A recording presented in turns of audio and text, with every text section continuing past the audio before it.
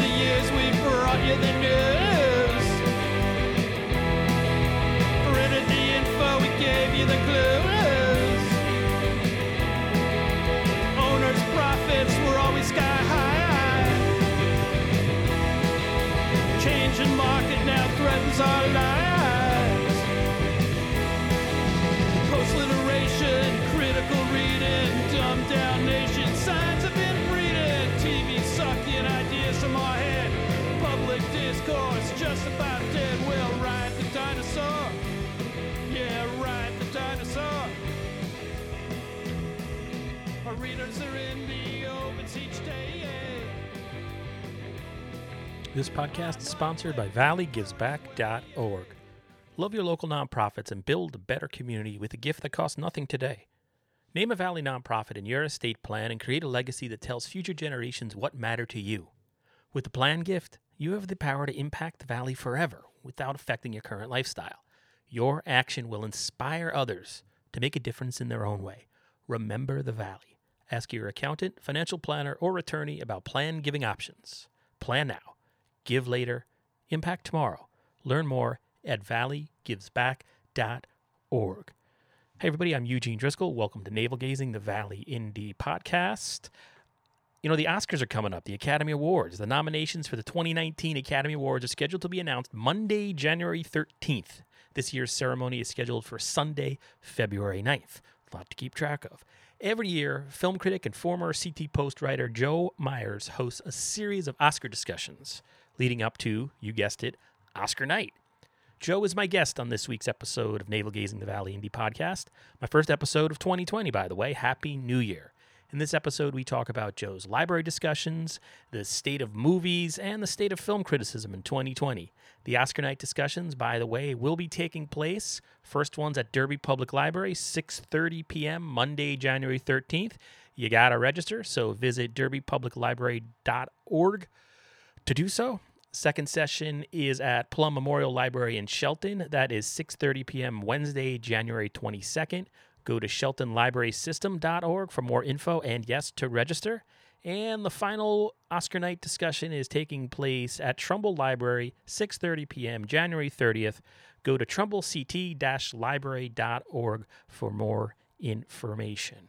One other thing I wanted to mention, after I talked to Joe on Friday morning, I'm now recording this part of the podcast January 5th, but it's Sunday. The actual interview was Friday morning, but I forgot to ask him. He's got a podcast coming up. You know, you can't really read reviews from your local film critic in your daily newspaper anymore, which I think is unfortunate. Because I'm a guy who, I just love movie reviews. I love a well-crafted, well-reasoned, funny movie review. And local guys doing that always had a better voice, in my opinion, than, say, like the Associated Press, a type of writing that's designed to go everywhere. But now a lot of the film critics who used to work in newspapers have been moving to podcasts, and I think that's great. And Joe has one coming up, a new podcast coming up, I think in January it's going to be released. It's him and a friend, and it's called Now a Major Motion Picture. It's about books that have been turned into movies. He and his co-host will have authors on to discuss the good, bad, and ugly when it comes to literary adaptations. So keep an ear out for that wherever you get your podcasts from. And just one last note before I start the interview. At valleyindie.org, the website, on the link list on the left-hand side, if you're accessing the site through a desktop computer, I don't even know if anyone does that anymore, but I do. I have a list. I've started a list of CT Connecticut-based podcasts. And so if you have a podcast out there and it's legal and you talk about legal things, drop me a line and I'll include it.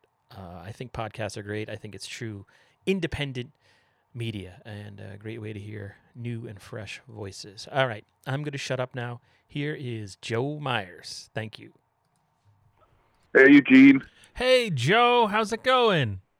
I'm doing well. Happy New Year. Yeah, Happy New Year. It's nice to make your acquaintance. I've been admiring you from afar through your Facebook page for a while now. You. But I don't think we've ever actually met in person. You know, my wife worked at the Post for a while, but I don't think we've we've ever I met. don't think we have either, but Yeah. my memory is not what it used to be. Yeah, and neither is mine, especially having after a week or two off. My kids went back to school today, but like I have mentally checked out, So I thought we would take a few minutes today. Joe has upcoming appearances in Derby and Shelton at the libraries in both communities for what's being billed as an Oscar talk. So first, Joe, if I'm a member of the public and I want to attend one of these events, what's the format? How's it run? And what will happen? It's very informal. I'm also doing one in Trumbull, which is where it really all started. Trumbull asked me many years ago if I'd be willing to do this, and I love libraries, so I said sure. And what we basically do is get together.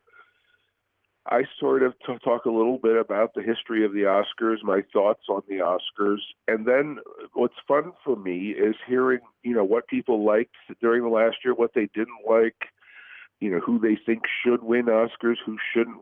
The interesting thing to me about Oscars is even people who don't necessarily keep up with movies are still interested in it. It sort of has a cultural hold over all of us. I think we all grew up watching it, reading about it. And I went through a period in college where I thought the Oscars were just absurd, and not even worth thinking about.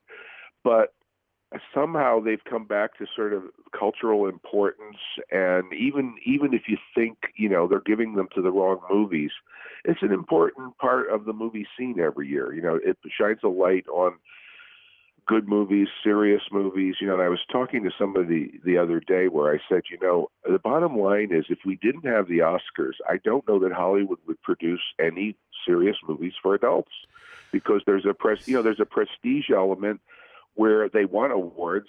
So every year at the end of the year, we get this wave of serious, well-intentioned movies that are basically designed just to win Oscars. So I think if you eliminated the Oscars, the movie-going scene would be really dire. And you just raised a bunch of interesting points. I mean, I'm a movie fan. And I find it, and this is me projecting, and maybe, it's the beginning of the year. I've had a week or two off. I'm a little exhausted. Kids went back to school today. But I find the state of the movie industry, or maybe the state of movie culture, or maybe specifically film Twitter, a little bit depressing. I mean, my Twitter feed is full of people who are complaining that The Irishman was too long. Once Upon a Time in Hollywood was too long. But they'll sit through 3 hours of a superhero movie. And it's just... Or a football game that lasts 4 hours. I mean, it's I've never understood that. To me, it's more for your money. Come on.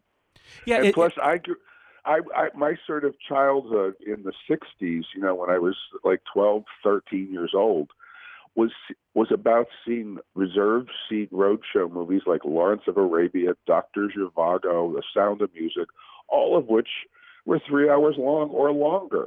So I don't understand that thing with The Irishman. Maybe it's a commentary on our decreasing attention spans, but to me, there's been a zillion, and one of the most beloved movies of all time, Gone with the Wind, is longer than The Irishman. So, I don't get it.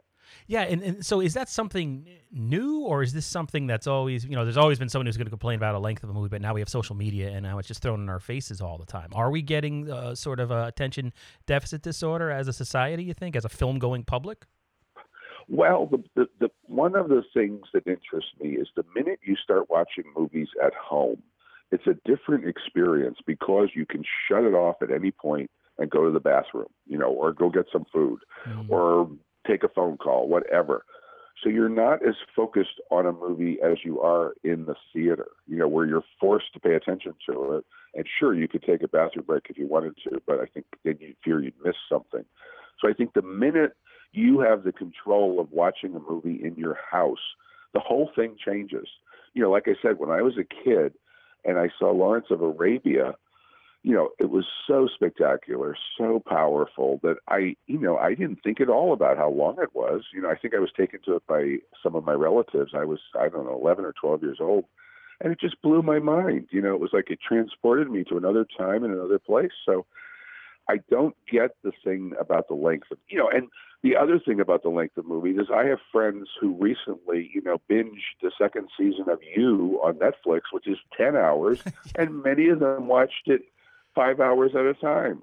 Yeah, that's the other thing. It's all television is now. Everything is giant story arcs, and I mean, Yep. Game of Thrones was on. Yep. The Walking Dead has been Yep. on for like 30 years somehow, telling Yep. the same story, Yep.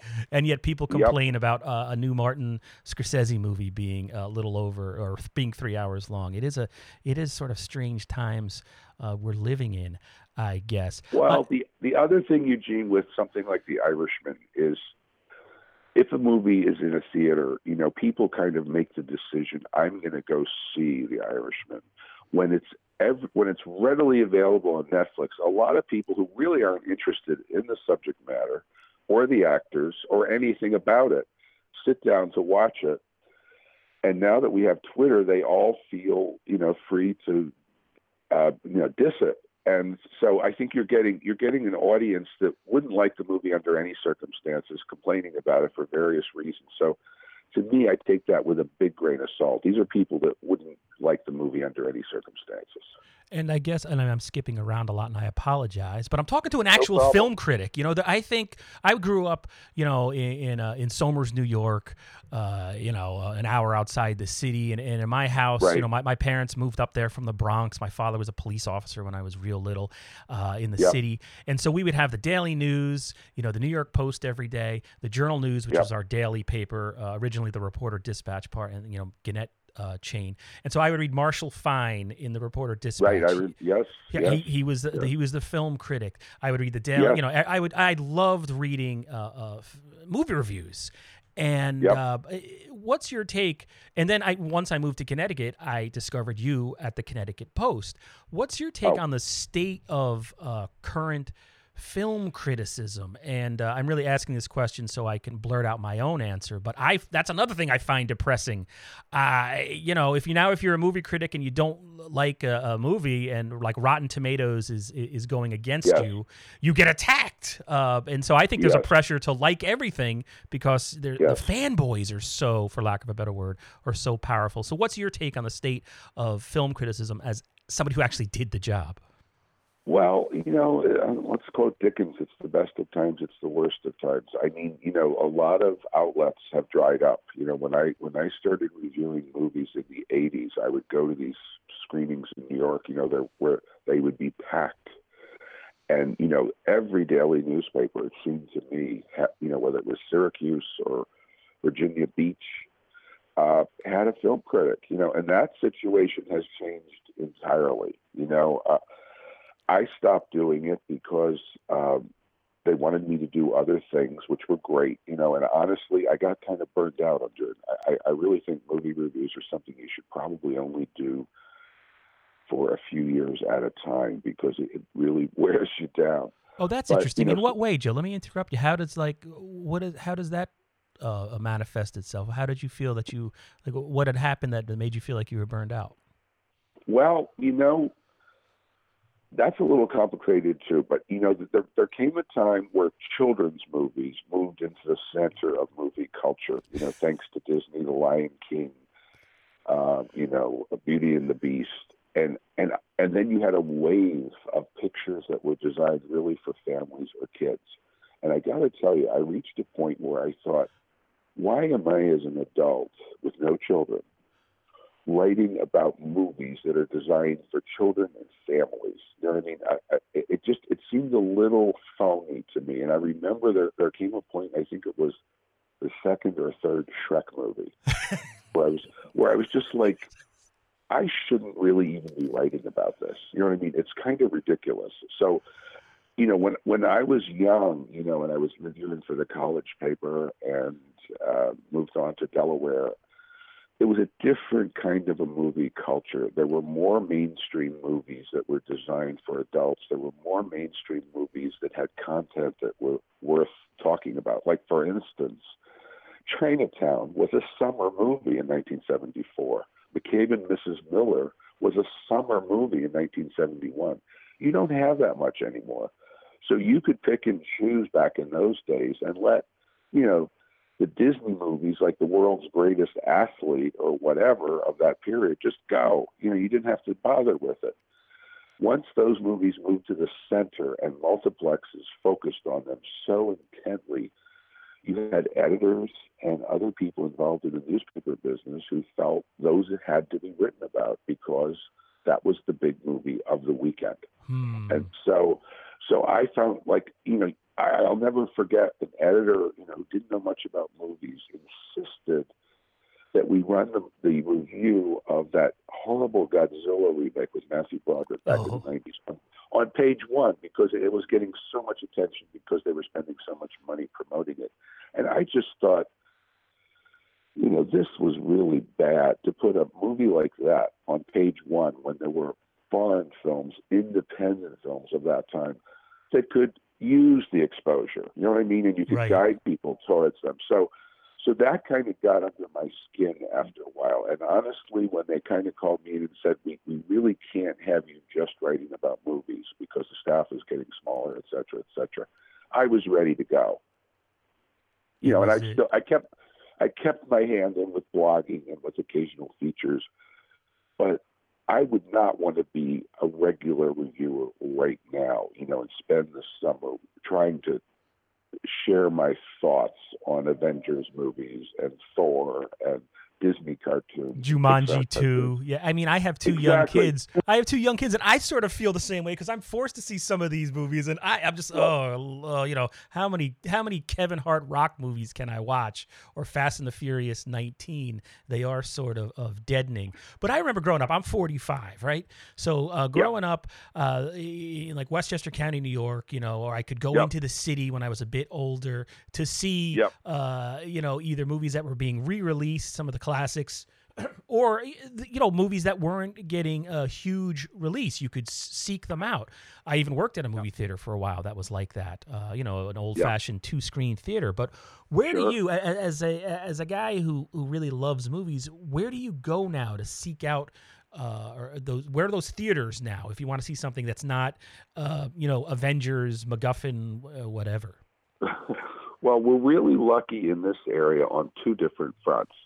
We have theaters like the Avon Theater in Stamford, which is really devoted to independent film, foreign films. So, I mean, they don't get everything. And I know the guy there who programs it, Adam Birnbaum, a great guy, but he knows that there are some obscure films that his audience simply won't go to see. But you can hop on Metro North, go into New York, go to Film Forum, go to Metrograph, go to the IFC Center, and it's like an ongoing movie festival. So we are really lucky geographically to have access to all those films, because if you lived out in the middle of nowhere and you only had one multiplex that was a 5-minute drive from your house, you're never going to see Parasite, for instance. You know what I mean? So these big Disney movies have just taken over the multiplexes in many ways for big chunks of the year. Whereas, like I said, when I was in my 20s, in the 70s, great films like Network and All the President's Men and, were mainstream movies that were playing at your local movie theater. Right, and now they'd be released digital only or direct to Netflix, it seems. Right, Spotlight is, let's talk about Spotlight a few years ago, which was sort of in the vein of All the President's Men and Network. Got a limited theatrical release. It did play around here in multiplexes, but briefly, and then people watched it at home. But back in the day, what was great was something like Chinatown, was playing in theaters, so everybody was talking about it. So you had a really interesting level of discussion about movies in those days because there were great movies to talk about, and I want to say, like, this year has been unusual in that in the middle of the summer, we had a classic film open, which is Once Upon a Time in Hollywood, and it was distributed by Sony.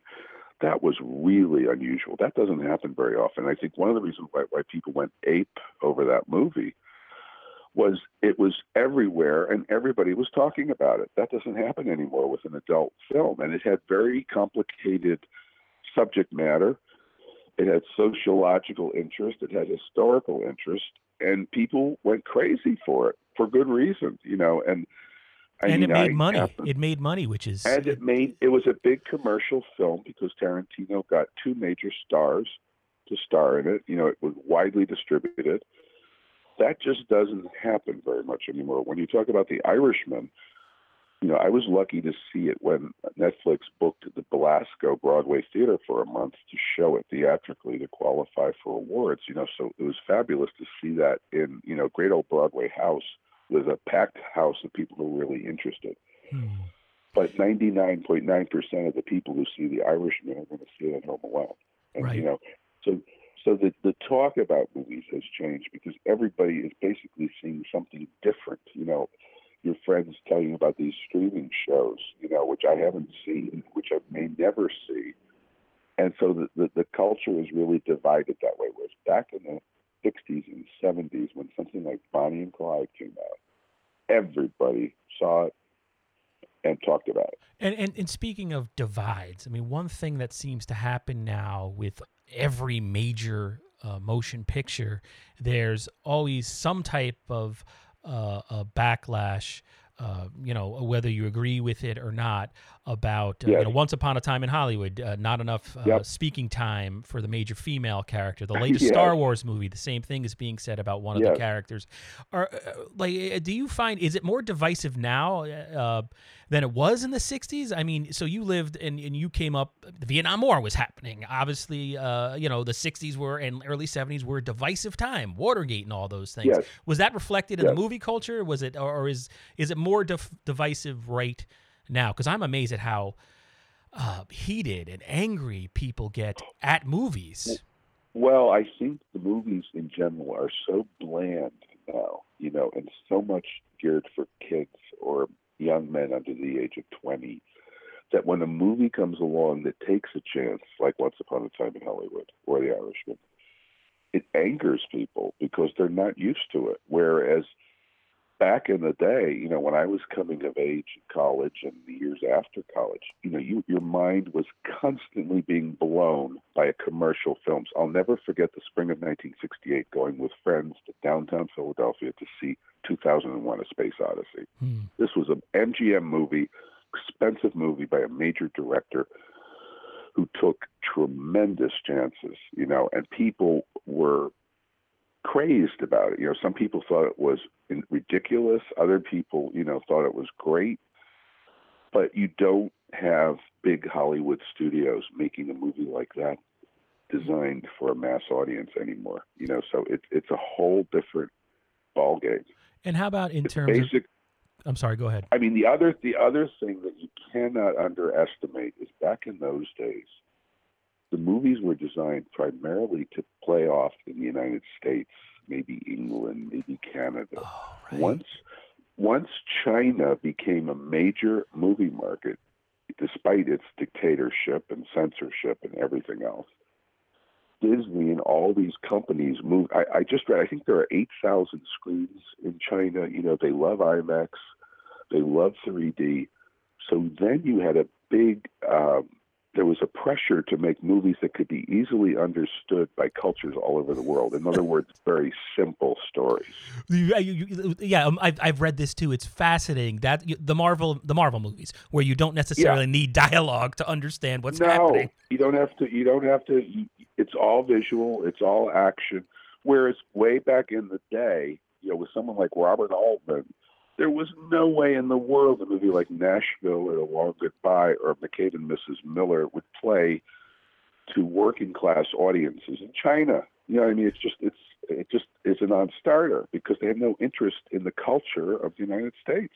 That's so fascinating. And all right, so getting back to that was the international scene is a huge change that I don't think enough people talk about. That a lot of times they'll say a movie's a flop because it didn't do so well here, like Pacific Rim, for instance. Right. It was a blockbuster everywhere else. It made $1 billion. Yeah, it was a blockbuster. All right, how about in terms of the Oscar talk that you have coming up at the Trumbull, Shelton, and Derby libraries in January? Yep. Obviously, I didn't miss it. They haven't announced the Oscar nominations yet. The Golden Globes are coming right up. But what do you think is going to get nominated for, say, Best Picture? Or if you don't want to talk about that, what were some of the what do you think the best movie of 2019 Well, was? I think two of the movies we've just talked about, Once Upon a Time in Hollywood and The Irishman, will get a ton of nominations.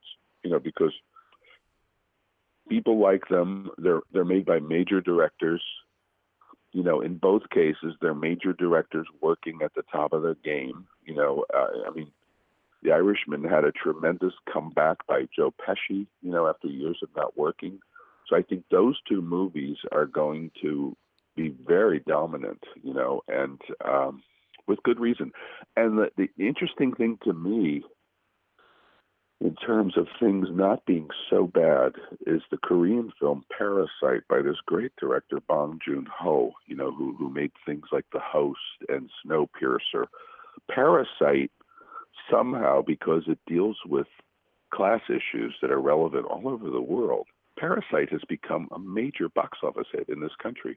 I live a few blocks from the Fairfield Cinemas at Bullard Square.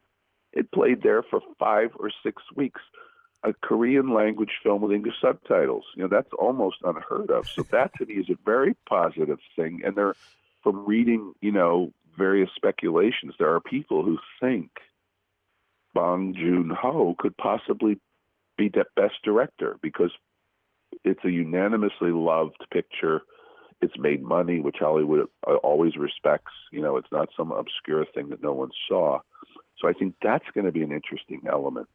It's going to be one of those rare foreign language films that will probably be nominated both as Best Picture and as Best Foreign Language Film, which has only happened a handful of times. That's interesting. What was your favorite movie of 2019? For me, it stood head and shoulders above everything else. Once Upon a Time in Hollywood. I agree. Is such a good movie. I thought it was an instant classic, and it was one of the few movies I went back to the theater to see a second time in a theater, which I hardly ever do because I always feel like I want to see something new.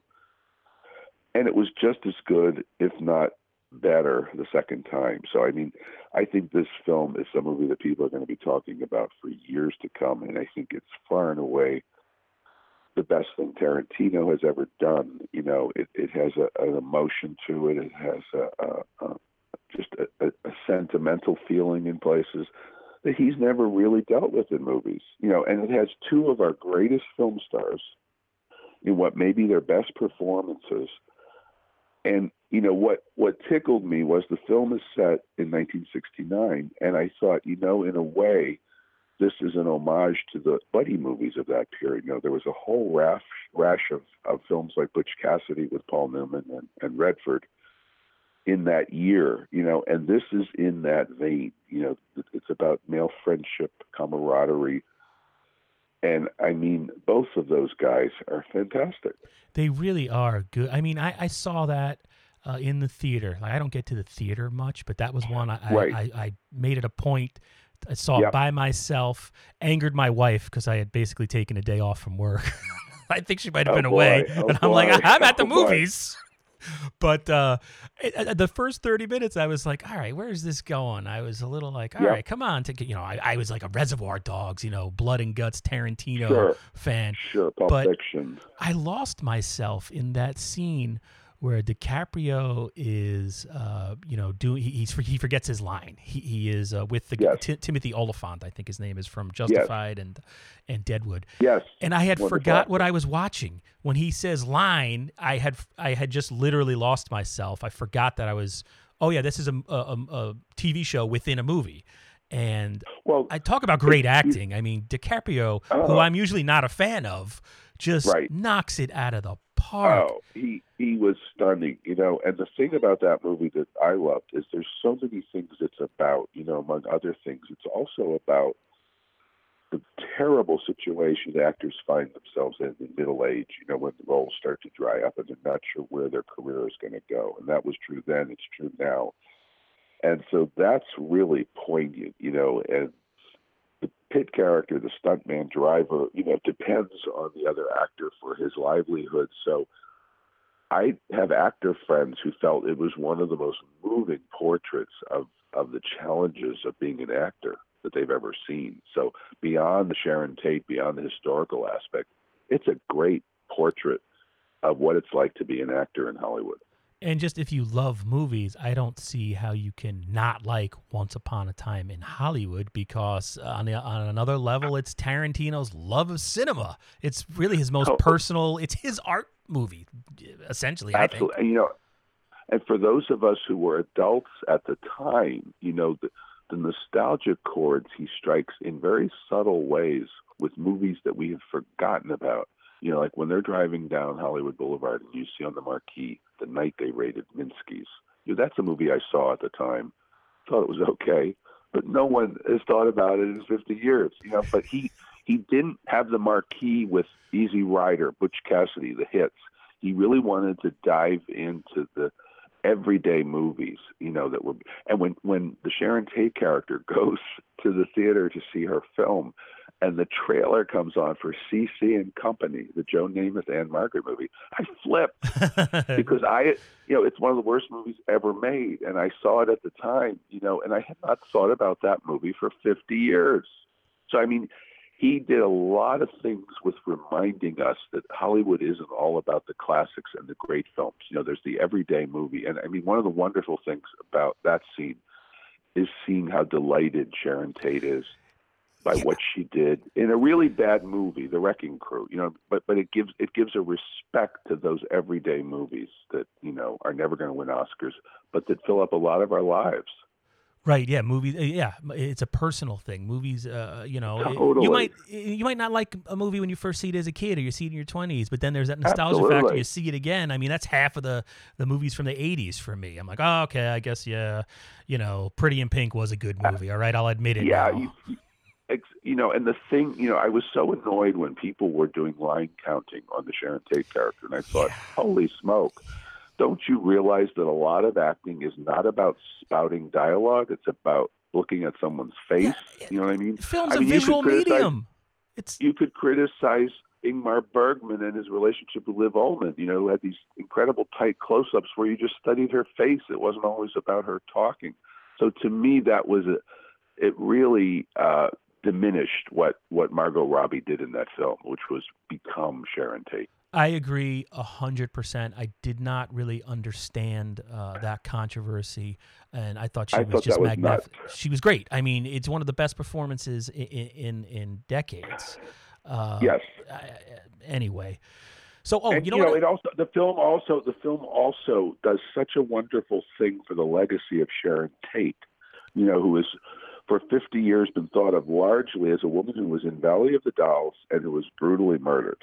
Right. This movie takes us back to the excitement she felt for her new career, the excitement Hollywood had for her as a starlet. You know what I mean? So it sort of reclaims an actress who had been tossed aside decades ago. I agree 100%. As somebody who's 45, the only thing I really knew about Sharon Tate was that, yes, she was killed by the Manson family. And this, it takes back that assumption. How about, Joe, to wrap this up? And I don't know. Sometimes critics don't like to talk negative things, but what was the worst movie you watched in 2019? Although I guess now that you're not in the daily grind, you don't have to go see. Well, yes. One of the great things about not being a regular reviewer is I can show some, discretion and just avoid films. So honestly, to me, it's been a wonderful year because I've seen stuff like Ford versus Ferrari. I just saw a couple of weeks ago Shia LaBeouf's movie Honey Boy, which is an extraordinary achievement by him, kind of one of Hollywood's bad boys, very troubled young actor who came through with an autobiographical film he wrote and plays his own father. And, so there was constantly stuff I was seeing that I thought was just pretty amazing. A movie that blew me away that I don't think got as much attention as it deserved in the summer was Midsommar, the Ari Aster movie. Oh, right. I think it's an extraordinary film. And again, Florence Pugh should be nominated for that performance. She was incredible in that movie. You know, she's now in Little Women and getting a lot of Oscar buzz. But my God, what she did in Midsommar was amazing. And I think that's a borderline great movie. You know, it takes the horror genre and does something very different with it. She is very good. I couldn't imagine anybody else pulling off that part. There's just something that she brings in her delivery. It really pulls you in and makes that movie completely believable, even though it's the circumstances of what's happening is extraordinary. But well, as a friend of mine that I saw it with pointed out, he said the key to that movie is the way Ari Aster spends the first 15 or 20 minutes exploring her bad relationship with her boyfriend. You know what I mean? And her dealing with the death of her parents. And you get so caught up in this young woman's life as a real young woman with problems that when she goes off to Sweden, you're very invested in her as a character. You know, most horror movies would have started with them in Sweden. You know, the Hostel movies would have, you know, you start with these kids getting brutalized, you know, in Europe or whatever. The thing that Ari Aster believes, and he did the same thing in that movie, I think it was called Hereditary with Toni Collette, where he really gets you involved with the character before the horror begins. Freaking Swedish pagans, man. You got to watch those Swedish pagans, though. That's my life motto.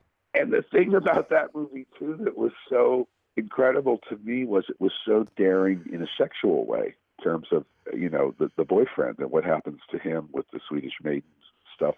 It's oh, yeah, that was the craziest scene. I forgot about that. Isn't that one of the craziest scenes you've ever seen? You know, something very few Hollywood mainstream films would have gone near. And Aster is, you know, plunging right into it, no pun intended. And that's a movie I think people, again, will be talking about for a long time. So, all right. So what about The Fanatic? John Travolta's The Fanatic. Did you happen to see that? I want you to see that. I did not see that. All right. It's the worst movie of the year.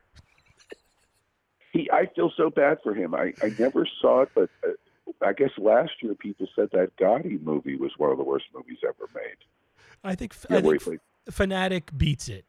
Fanatic is like, I think it's the best horror movie of the year and the worst. It somehow is both.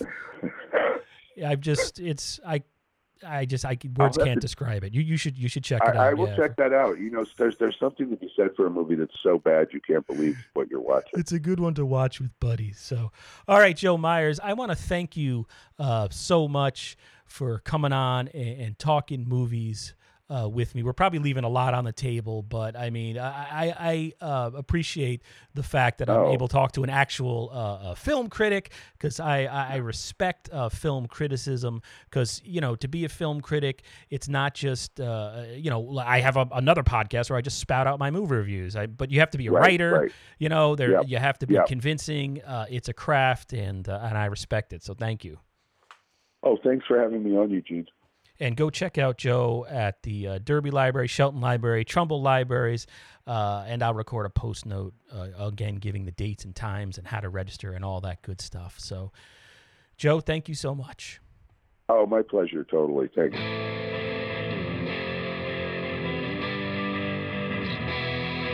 For hundreds of years, we've brought you the news. Printed the info, we gave you the clues. Profits were always sky high.